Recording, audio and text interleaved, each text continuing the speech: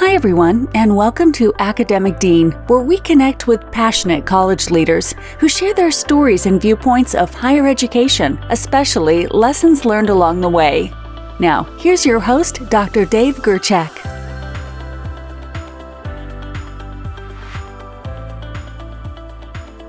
Hi, everyone. Today, I'd like to welcome Dr. Jeff Coker to our show. Dr. Coker is the Dean of the College of Arts and Sciences at Shenandoah University in Winchester, Virginia. Hi, Jeff. I'm excited to have you on our podcast today. Hi, Dave. Thanks so much for having me. Well, let's start off with you talking a little bit about Shenandoah University and why students select your institution and also your college. Yeah, I'd be glad to. Shenandoah University is a university with a long history. We're about to celebrate our sesquicentennial in a few years. Our current location, as you said, was in Winchester, Virginia. We moved here in 1960. We are a comprehensive private university of about 4,000 students. A little bit more than half of that is undergraduate. The remainder is graduate. We have a wide array of programs. We, of course, have the arts and sciences and a liberal arts, a base of programs, but we also have strengths in our professional graduate programs. Some of our hallmark programs, for example, are in the graduate health professions. We have a global MBA program. We have new tech programs, and I'm sure we'll get into that discussion in our discussion today. And we also have Shenandoah Conservatory, which is a nationally known school for the performing arts that gives this university and really the Winchester community a different sort of feel with a vibrance in the arts. We are about 70 miles northwest of Washington, D.C., in the northern end of the Shenandoah Valley. And as I talk to you on this October day, I'm looking out and the trees have just started changing color here. And so it's a really pretty part of the country. So talk about your performing arts then. So I assume the community is heavily involved coming to campus and enjoying. Absolutely. It's kind of a remarkable thing that pretty much any given night, there's some sort of recital performance. Our musical theater program is one of the tops in the nation. And so has ongoing performances throughout the year. We have a summer musical program that brings in folks from all over the country, including performers from Broadway. So it's kind of an element that you think about college towns and what they offer communities, but it offers a special component to life here in the Valley. Sounds like so much fun. It is. Well, what's new at your college? Wow, what's new? So a lot. We're an energetic place, to be sure. And I've been here this is my 8th year at the university, and we've developed so many new programs just in the past few years. We have an entire new division in the College of Arts and Sciences, the Division of Applied Technology, which is home to an array of programs, information technology, cybersecurity, and computer science. We were one of the first universities in the country to offer a baccalaureate degree in augmented and virtual reality. We are starting a major in artificial intelligence. And over in the business school, but kind of related to the division, is an esports program, one of the very first esports management programs in the country. And so there's been a lot of activity in this space, which is all new and all adding to Shenandoah's kind of comprehensive profile. We like to say that we sort of bring together a climate of a small liberal arts college, but the diversity of programs of a comprehensive university. And I think that's kind of an interesting place to be. We are talking about and will fairly soon begin to launch engineering programs for the first time. And they'll be in the Division of Applied Technology also. And so just a lot of new programs that are coming online. And for a dean in this situation, it's exciting to be on the front end of developing in these areas that we know are in high demand. And so it's been a fun run here for sure. When I was just getting ready to step down and retire as a dean, our university was just talking about esports. So can you elaborate a little bit more of what that is? Absolutely. So we started with an esports team, and we were an early adopter there. There were a few universities that had adopted teams, but ours started, and one of our faculty members who was sort of shepherding the creation of the team started talking about the fact that esports is such a rapidly growing global industry that giving the opportunity for students to come in and connect with the growth of this industry from an educational standpoint was such a great idea. And so, yeah, it's a program that kind of connects with all elements of this of esports. It's commerce, it's marketing, it's performance, it's the recruitment of players. Admittedly, Dave, I think we're closer of age and generation. I had no idea Right. what a huge and emerging industry this is. But it's fun to understand. I have a daughter who's a junior in high school, and so I rely on her to explain to me a lot of times what I should be paying attention to in this space. Yeah. It's absolutely, colleges need to pay attention to their audience for sure, and those Right. those are your customers. That's right. Well, let's talk a little bit about yourself and the path that led you to become the dean of the College of Arts and Sciences. Sure. I don't think my story is really that unusual or compelling. I started out as an historian at a university in Tennessee, and enjoyed the life of a faculty member. And once tenured, was given the opportunity to chair the history department. Found that I enjoyed it. I thought I brought some strengths to the position. We were able to do some good things in the department, and then was invited to move into the provost's office as an associate provost, overseeing general education, core curriculum, university advising, those sorts of undergraduate studies elements. And did that for a few years, and then moved to a university in Florida where I took on the role of dean for undergraduate studies, and enjoyed that. And in both of those positions, Dave, I was, as you know, those are positions that give one an opportunity to work with deans and faculty across the university, which was fantastic. It was a great experience to understand, sort of the cultures and contexts of different areas. But I was sort of missing my old peeps. I was missing working with faculty in arts and sciences. I'm passionate about the liberal arts and about the arts and sciences. And so I had decided that I wanted to find a place where I could go and help promote those programs and promote the arts and sciences generally. And so came up here and have thoroughly enjoyed it here. It's a great place to work and a great place to be. So how long have you been the dean there? I've just finished my 7th year, so I'm starting year 8. Yeah.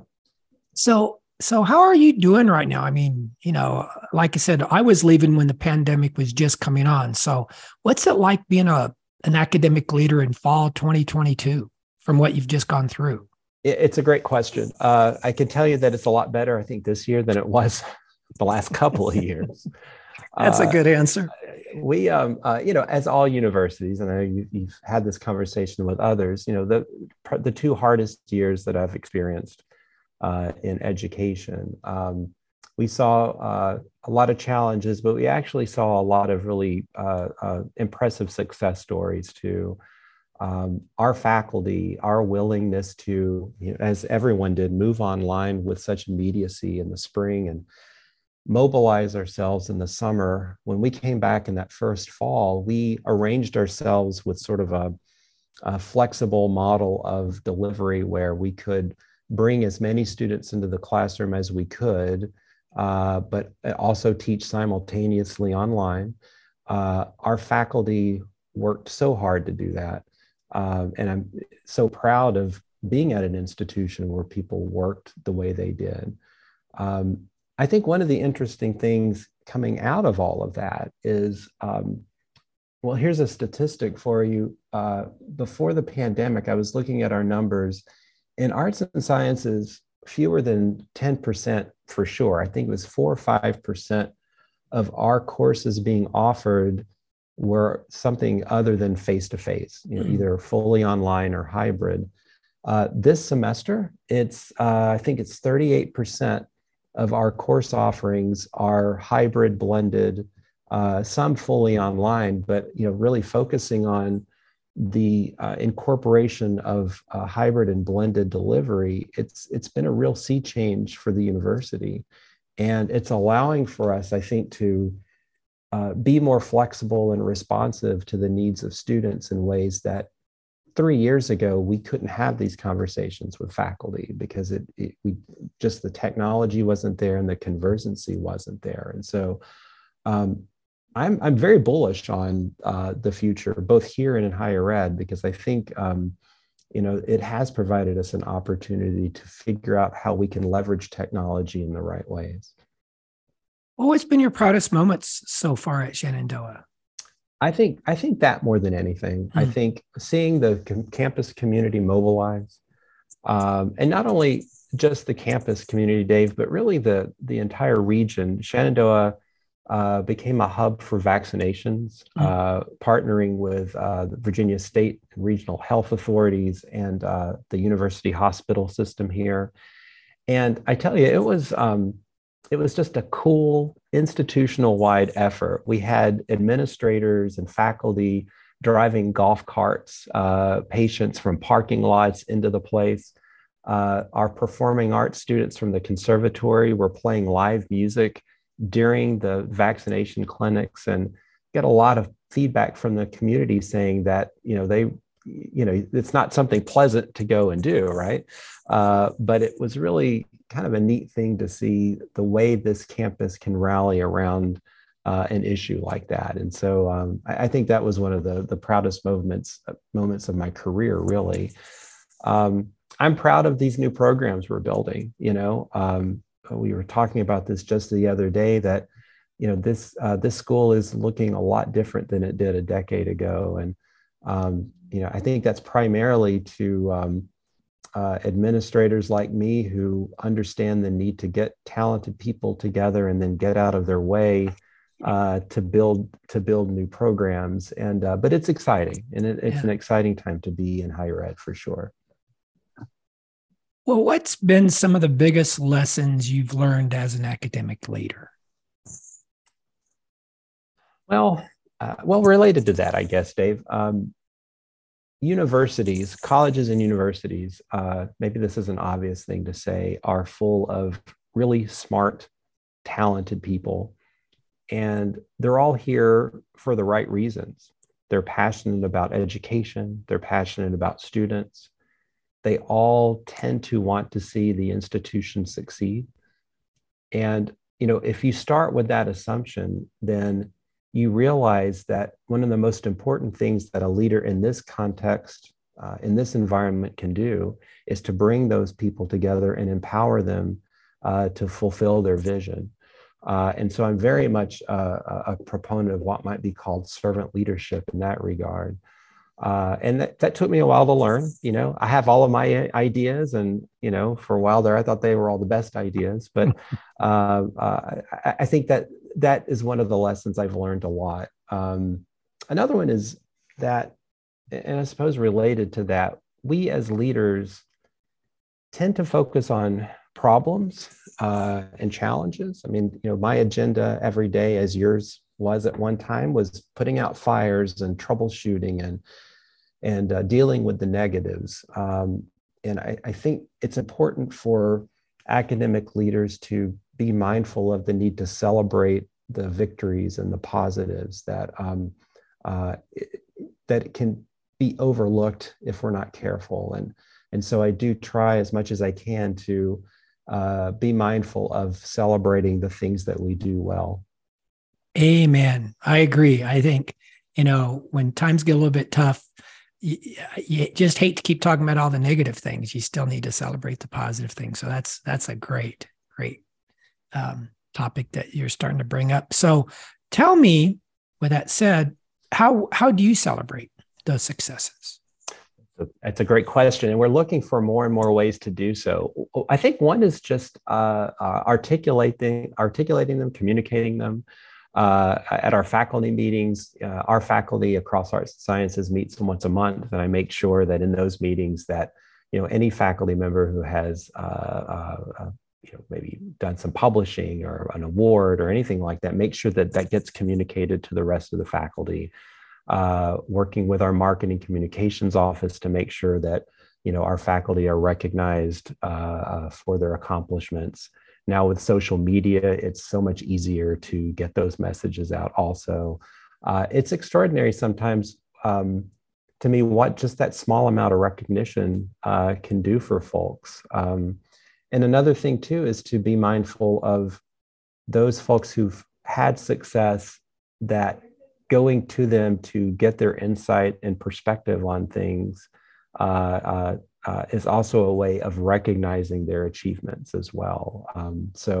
But we're always looking for more ways that we can celebrate the faculty. And we've been engaged in that conversation since I've been here about how we can better give faculty that recognition that they deserve. So when we look at academic leaders, or specifically college deans, what do you think are the most important qualities someone should bring to that job? I think, for me at least, an ability to listen, an ability to lead with empathy.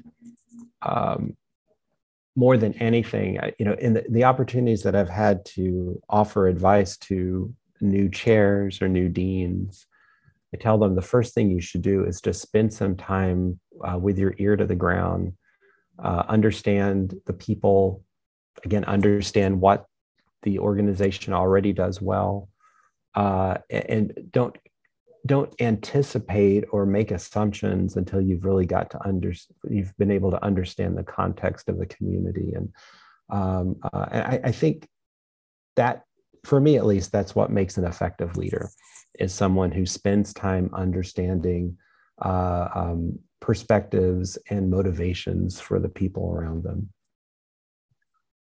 Okay. Well, let's switch topics. What do you think are the major challenges that colleges and universities will face over the next 5 to 10 years? I think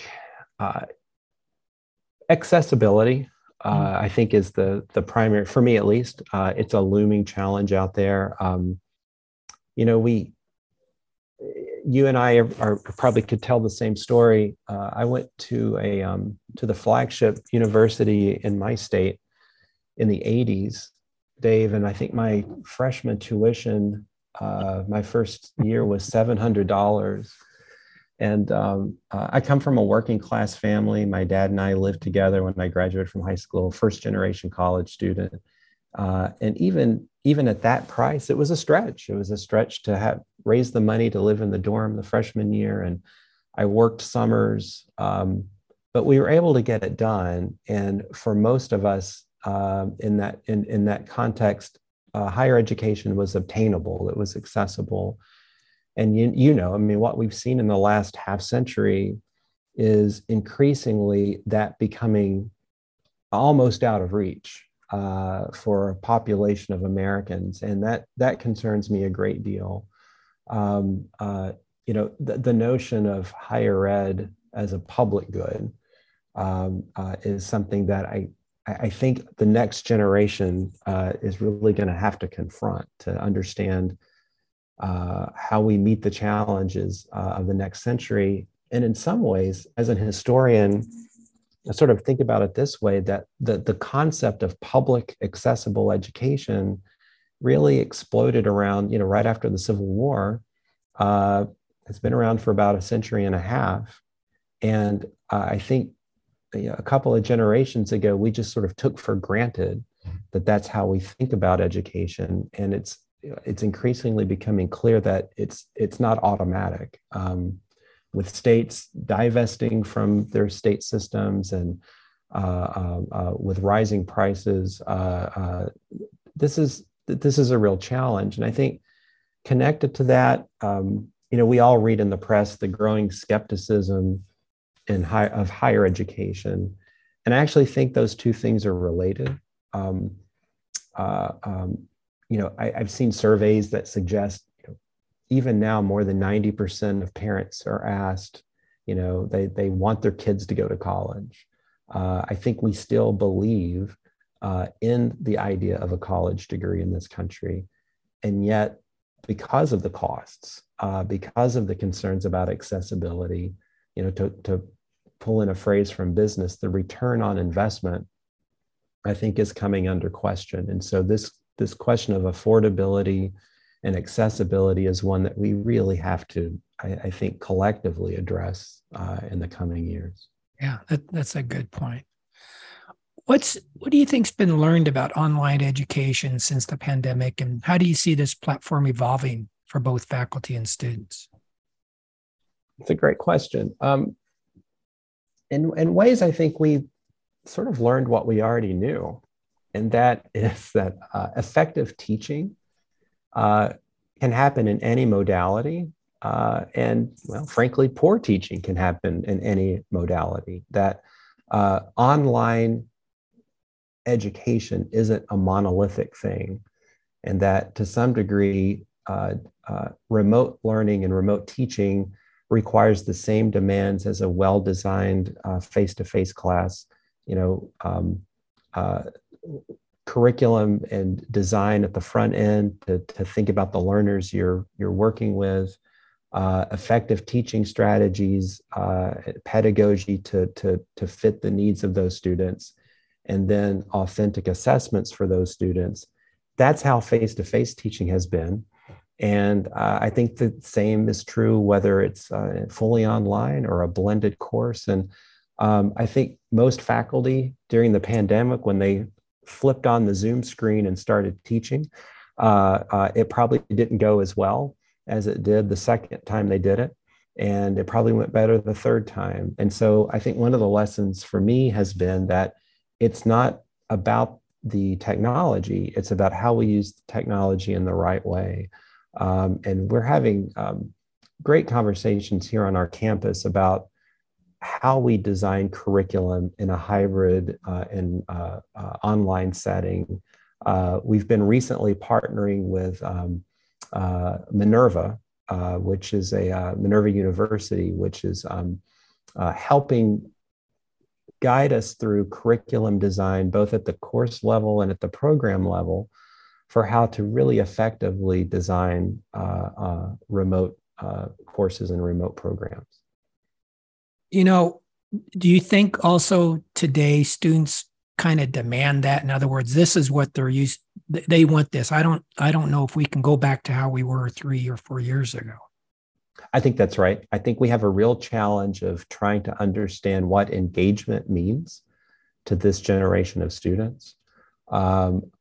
I know from a lot of my faculty colleagues, a lot of them talked about during the pandemic when they were teaching remotely that they weren't sure whether their students were being engaged. You and I, you can see someone on a Zoom screen and we can see that we're engaging with one another. But if you have 20 students on screen and some of them have their screens turned off, it's hard to get that feeling or that sense of engagement that you have. And I think in a classroom, physical classroom space.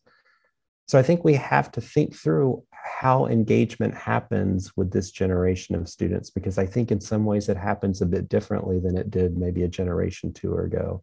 And I don't have the answers to that, but I think that's part of the question, is that these students spend so much more time in an online environment than we did growing up. And so I think you're right. I think that they do come at this in a different way.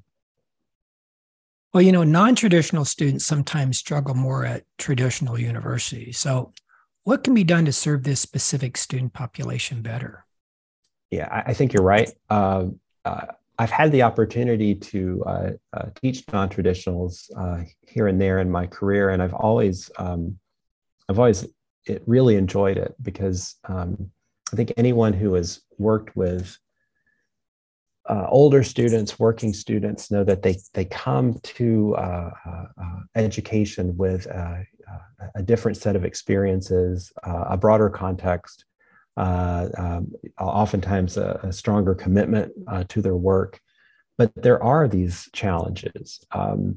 Anybody, if you know of anyone who has completed a degree while they're working full time or raising children, you know what a demand that is, and that the demand of working throughout the day and then spending your evenings devoted to study is a real challenge.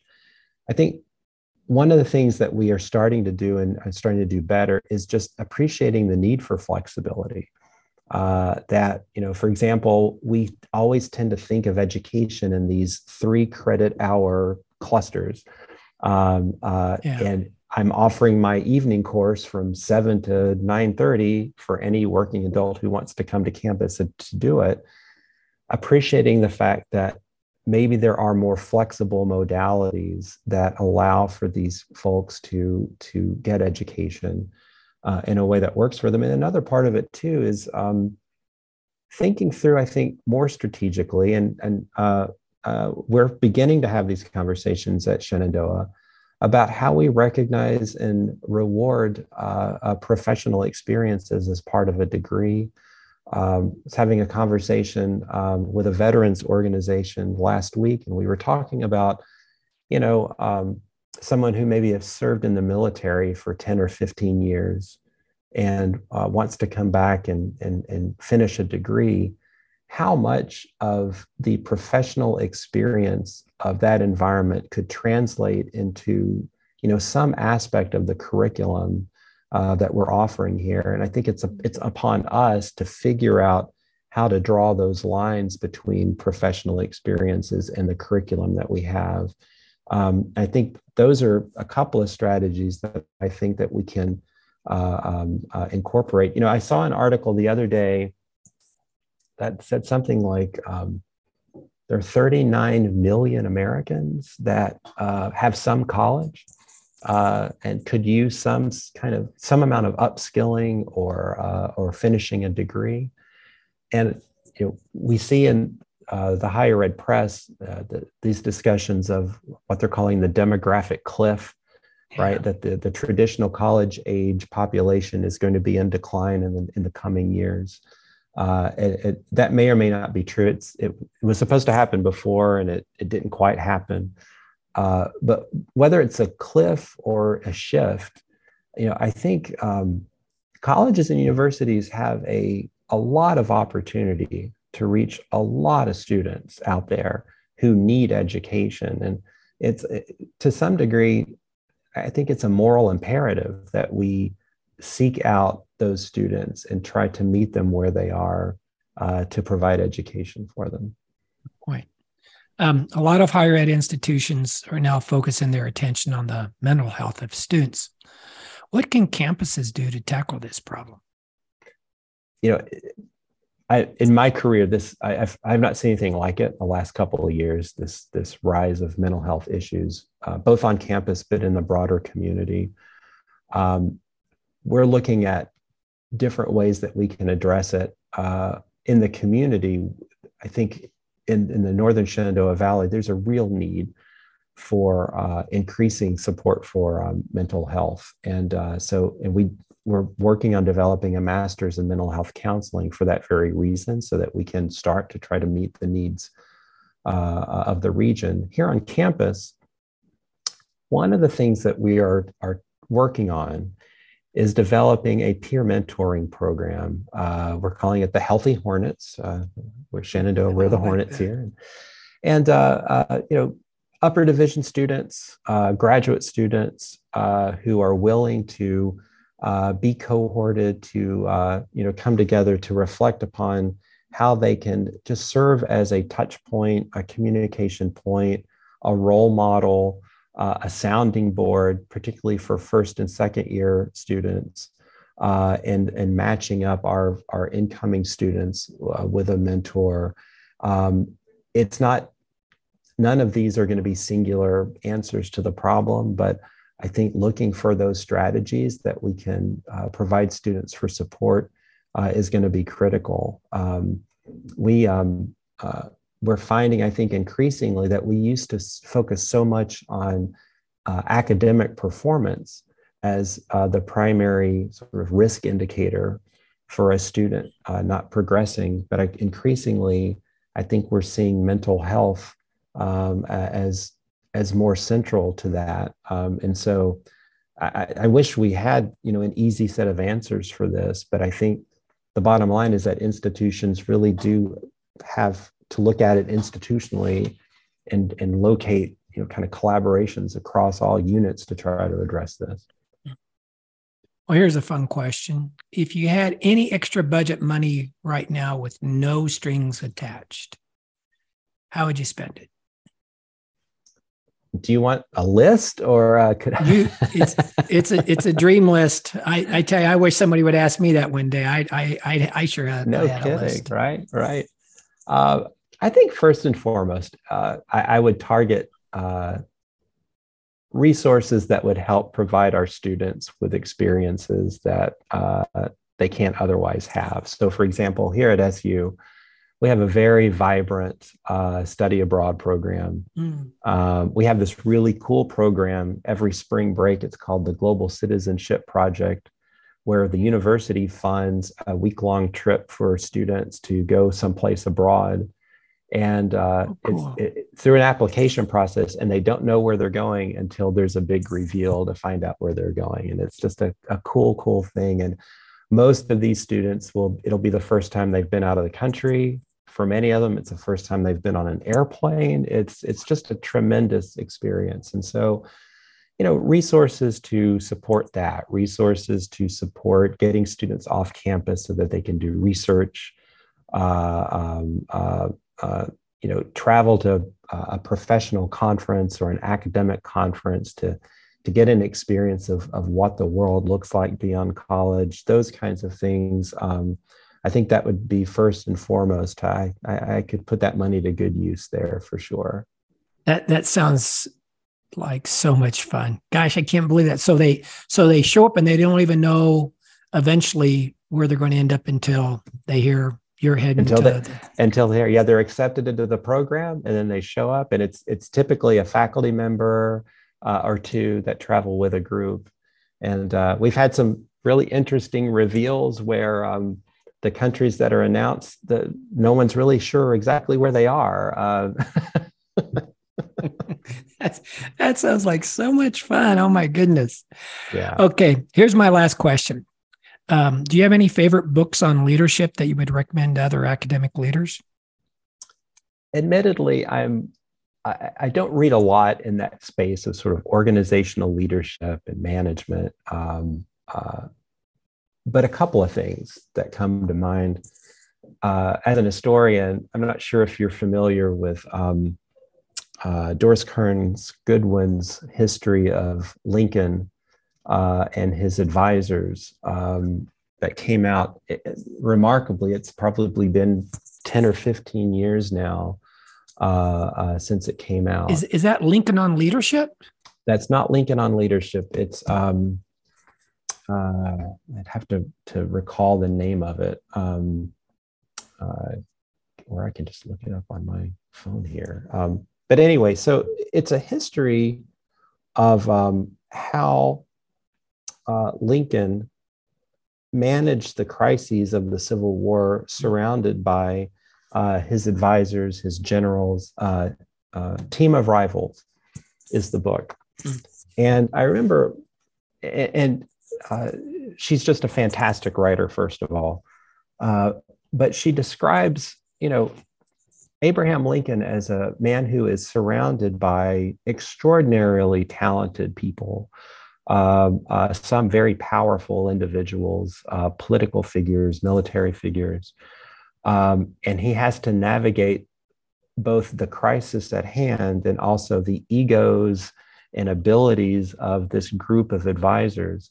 And the way she describes his ability to, manage through empathy and through diplomacy and frankly, through kind of political strategy, making sure that this group of people work together, because there are so many opportunities where the whole thing could have fallen apart. And it did have an impact on how I think about, as I think I said at the beginning of the conversation, that, I work with a lot of very talented people who are all well-meaning, some with very strong personalities, and that to some degree, a leader's job is to get that team to work effectively. And so that's had an effect on me, and it's a great read.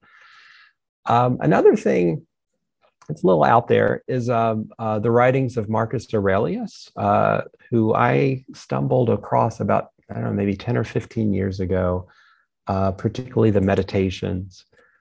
Every once in a while, I go back and revisit what Aurelius has to say about leadership. And, the primary lessons that I've always taken from those writings are, first of all, the need for humility.